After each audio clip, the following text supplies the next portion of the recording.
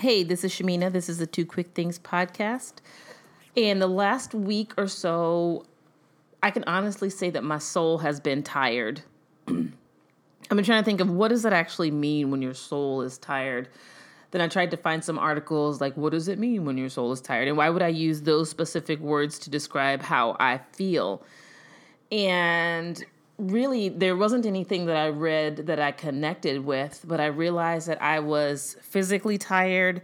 I was sleeping really, really hard for the entire night, almost without getting up to go to the restroom, which I normally do in the middle of the night. And I was still waking up tired. My mind was going into overdrive, but I wasn't thinking about anything specific. And then I was working out last week with my trainer, which I do twice a week. And I told him, I said, I don't think I can get up the next morning. Like I had planned to get up the next morning and go do my intervals.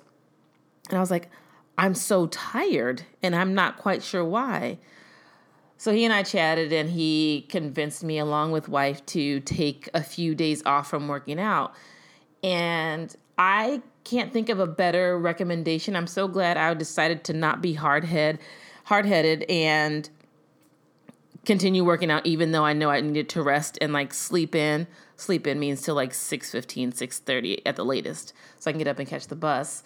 But I didn't realize how much my body and my soul needed to rest. I needed to not think and not be on the go. And of course I was at work, but even at work, I was like, I'm going to contain myself to really like hardcore focus at work so that I don't feel as compelled to bring the work home with me, because I still am working through not doing that. It's gotten a ton better over the weekend. And some days I'm just like, F it, I'm not doing anything after hours. But sometimes I still do. So I have to own that about myself. But not doing those things for even those 3 or 4 days felt so relieving, and it gave me time to breathe and to think and to just exist. I could play a game on my phone. I could watch a documentary that I've been wanting to watch. I could take the dog for a really long walk.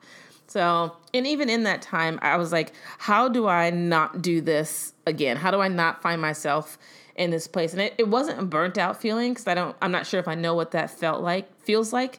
But it was really like my soul was just like, girl, lay down, rest, don't do anything. And then in that time of rest, I realized, what are the things that keep me going? What are the things that I feel confident about? What are my superpowers? I think lately we've been hearing people talk about like, these are my superpowers. And I was like, you know what, damn it. I think I'm going to take a little bit of time and think about what my own superpowers are. So that's what I'm going to try to focus on some today, as well as a recommendation and then a trash ass story that I saw in the newspaper. So I was trying to think of like, let me toot my own horn and think about what are my superpowers? What do I feel really confident about and bring to the table? And I seem to do with what feels like with ease, and I don't have to think overly hard about it, and it works. So I have a couple of those things. What are my superpowers? And I'll ask you at the end, I'm super interested to hear what your superpowers are, because we all have them. And I think it's very much worth the time and energy to think about what are our own superpowers for those times when we need a boost and need to be lifted up. And sometimes we have to lift ourselves up because there's not going to be the world around us kind of shaping us to lift us up and raise us up, as everybody's trying to do that for themselves. But I digress. Some of my superpowers. I can hold difficult and challenging decisions. So what does that mean? I am a decisive person, so I can make a decision. And that doesn't mean the decision every time is always right and always works for everybody. But I can hold that difficult decision and that challenging decision. And if it doesn't work, then we do something different the next time. But I have a challenging time when there's so much indecision in a conversation, or we need to move something forward, either personally or professionally. And there's like 11 questions that go along with it. And really that's like a striving to be perfect and holding ourselves back from being wrong and receiving the feedback that we likely need, but we were maybe apprehensive to ask, especially if there might be feedback that we receive like on a wide scale, or if several people are privy to that. if you think about it in an organization, there's so many times that leaders in an organization will sit around with each other and overthink decisions and come up with all of these things. And really, if they put the thing or the whatever needs to be decided upon out there and let people weigh in, that doesn't mean that you have to take in everything that someone says as feedback. But it's so helpful when we take the time to kind of hear from people who are going to be impacted by a decision, or they may have to be the performer of said decision. And we can't always be perfect, but we have to have space and capacity to hold those decisions and be responsible for that and back it up if we need to back it up. But then there's also the part where we have to give ourselves grace to know that if our decision didn't go well, that we can change. And that doesn't make us a bad person. That doesn't make us a poor decision maker. Maybe that decision was not the right decision at that time, but perhaps we made it with giving all of the best information we had to consider at that time. So one of my superpowers, holding difficult and challenging decisions and backing that up and being willing to give myself grace to pivot away from that if that's what is a result of that decision if it doesn't go well. Let's see, another one of my superpowers is, and I didn't even realize that I do this, but apparently I do this all the time. I'm learning this a lot with my new role, calling people in. So what does that mean? That means that I seemingly have a way of inviting people into conversations or even challenging people at varying levels of an organization to say more about what they've said or comment more or challenge them on something that they may have said that may have been like a little effed up. And I seem to be able to do that, and people are responsive to that. That's a few reasons, I think. Number one, I don't want to sit in a space and be in a space where I am uncomfortable about something, and I can't hold anybody else responsible for acknowledging my discomfort. If I feel something, then I have to find a way and muscle up my brave and strong, which I've talked about before, to say something. Is it always going to be polished and perfect? No, it is not. But I owe it to myself, and I owe it to the people around me. And I owe it to the Black men and women that are going to come into a room after me and be present in that room after me to say something. I don't want to be irresponsible with the power and the privilege that I have to be in some spaces that I've invited myself into or that I have been invited into by someone else. So I take those things really seriously. And if I can be the disruptor of some of the like shenanigans that may happen in an organization, and it's not just my current organization, I was certainly the person that would call people in at every organization that I've worked with, and really try to bring people to see.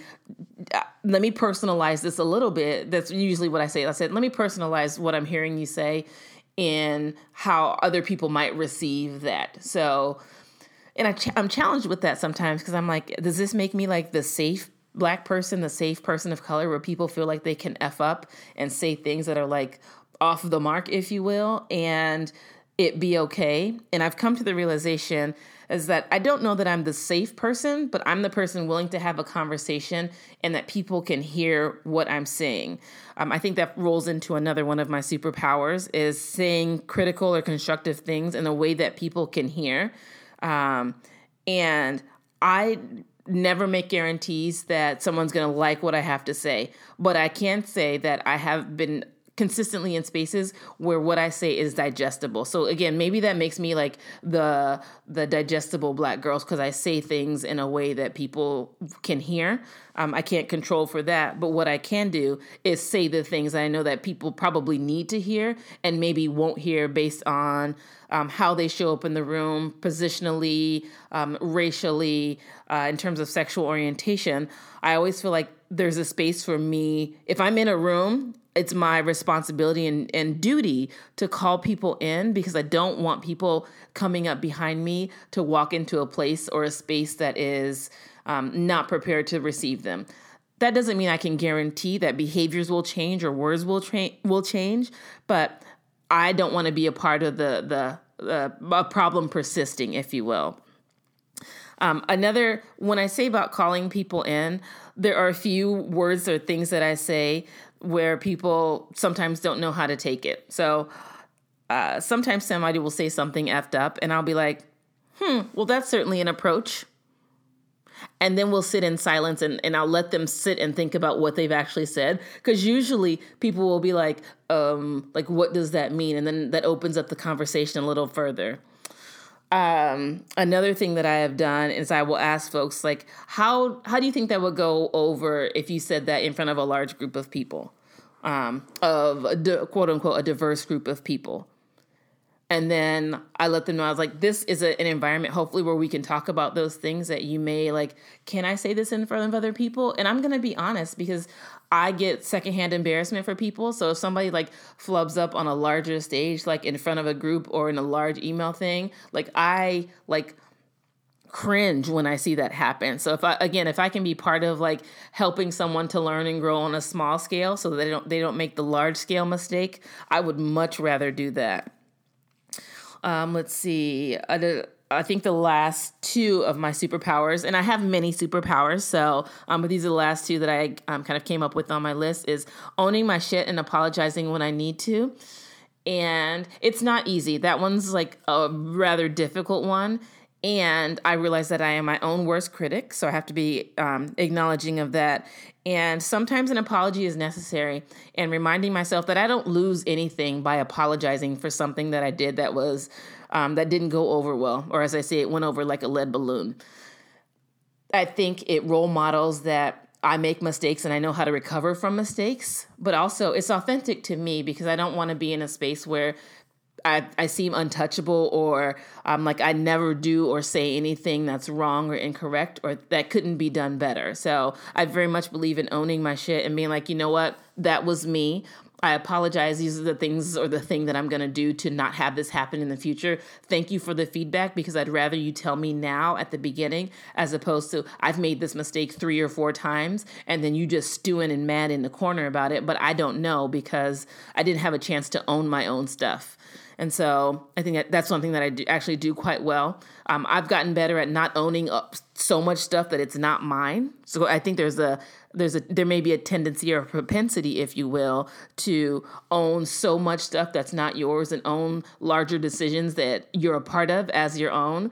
So you've got to work to temper that with, is it mine to own, or is there a part for me to own, or we need to collectively like step up and be like, we collectively stepped in this shit and this was my part and this is what I can do better for the future. And then the last one is advocating for myself. That should be period is the word that I wrote in my notes, but I think it's another thing that I have had to learn to do because it has been both role models for me and not role models for me. I've seen people around me do it really well, but I've seen people get trampled on and not advocate for themselves. That is in terms of like my mental health and my mental health needs, my medical needs, my need to disconnect from work on occasion, which I already struggle with. But like if I say I'm going to be offline, I won't be responding to that until a different time, then that means I'm not going to be responding to that till the different time. And thankfully, I've had folks understand that, but I've had to put those things out there vocally, like I am not available to do this. So one thing that I've learned how to do is not to say like, this is what I'm not going to do, but I'll say, I'm not available for the following. Like I'm not available to continue to do this extra work without considerations for compensation and a title change. That's one I've used in the last 3 years, and it's worked. So I'm not saying I'm not going to do this, but let me tell you what I'm available for and what I'm not available for, and then we can consider what's the decision after that. So yeah, but I think that's a tough one because as a woman and a woman of color, number one, I'm super mindful of, unfortunately, thinking that I'm asking for too much when what is too much, and then I think what would Chad do, and then I get myself together. But it's also there's only so much I'm going to be willing to carry, the emotional weight and labor of something. And usually that's what it is. It's the advocating for myself because I realize that I'm carrying emotional weight and doing the emotional labor of other people because I will step into that role and am okay with being into the squishy conversations and kind of diving deeper and calling people in to that. And I'm sure some people will listen to this and be like, that bitch called me out. Okay, that's fine. You still listening to the show. So how about that? All right. So The podcast recommendation that I have is by my girl Brittany. I believe she goes by Genuine Gemini. I will add her in the notes and on the posts for this episode. She just started her podcast. She is one of my Tachi Retreat sisters and one of my Woman Evolved sisters as well. So I got to spend more quality time with her at Woman Evolved, which was awesome. And she's also from California. So shout out to Callie. Her podcast is called Upgrading and Unpacking. And it's a look at travel, but also with, I will say the spin I will take is travel and then some of the mental health things that either go along with travel or they may be like mental health things that stand out separately. So her most recent episode was Unpacking Fear. And two things I loved about it. One, it was to the point. I love a good podcast that's like to the point. And it was real and it was honest. And she kind of opened up some about like some of the barriers to her in terms of fear and what that has represented for her. So shout out to her for talking about it and being about it and asking for feedback and really going out there and doing the damn thing. So shout out to you, Genuine Gemini, aka Brittany. Podcast is Upgrading and Unpacking.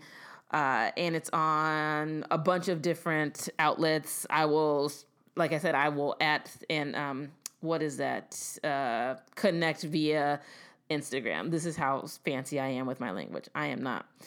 And the trash story that I read online, this was in, it was in the San Francisco Chronicle because I live in the Bay Area. It is the school district, the title of it, and I won't go into too many details because I was so pissed when I read it.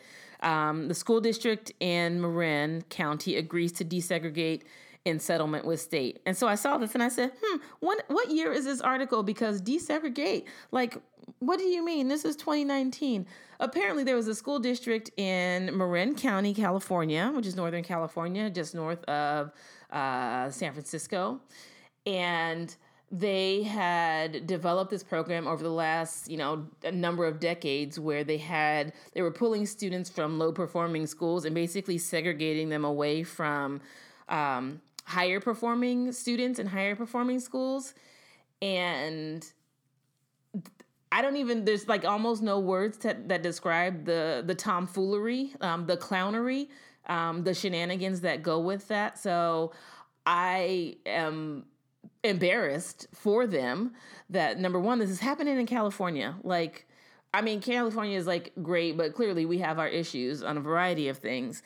But the fact that they had to come to a settlement to desegregate in 2019 is beyond me. So I will see I'll try to figure out how to link the article there, but what the hell? Oh, which briefly also reminds me of if you watched or you've been watching the candidates from the Democratic Party. I'm not going to even talk about 45 and the trash that is all of that. But there was a clip of Joe Biden who, whatever, he's old, but I'll just say that. He was saying something about like schools and he was like, basically he messed up and said that the black kids and brown kids, they're essentially not as good as white kids, if I'm paraphrasing, and I don't have the verbiage in front of me, but it was so embarrassing and awkward to watch. And I was like, oh, these are the times when the truth comes out. I think we all knew it based on his past practice. And it was just really uncomfortable and cringeworthy to say the very least.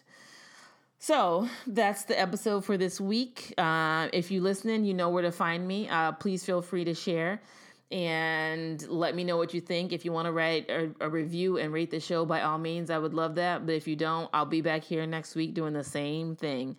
All right, y'all take care and be safe out there with all the shenanigans and all these active shooters out in all these public places. So my heart goes out to thoughts and prayers because I believe in prayer. So, but I think there's obviously some other things that we can be doing to advocate for somebody to actually look at all the gun law proposals that are sitting on the majority leader's desk, whatever. I'm not even gonna fool with him, but y'all be safe out there. Take care of each other, look out for each other, and I will talk to you next episode. Bye.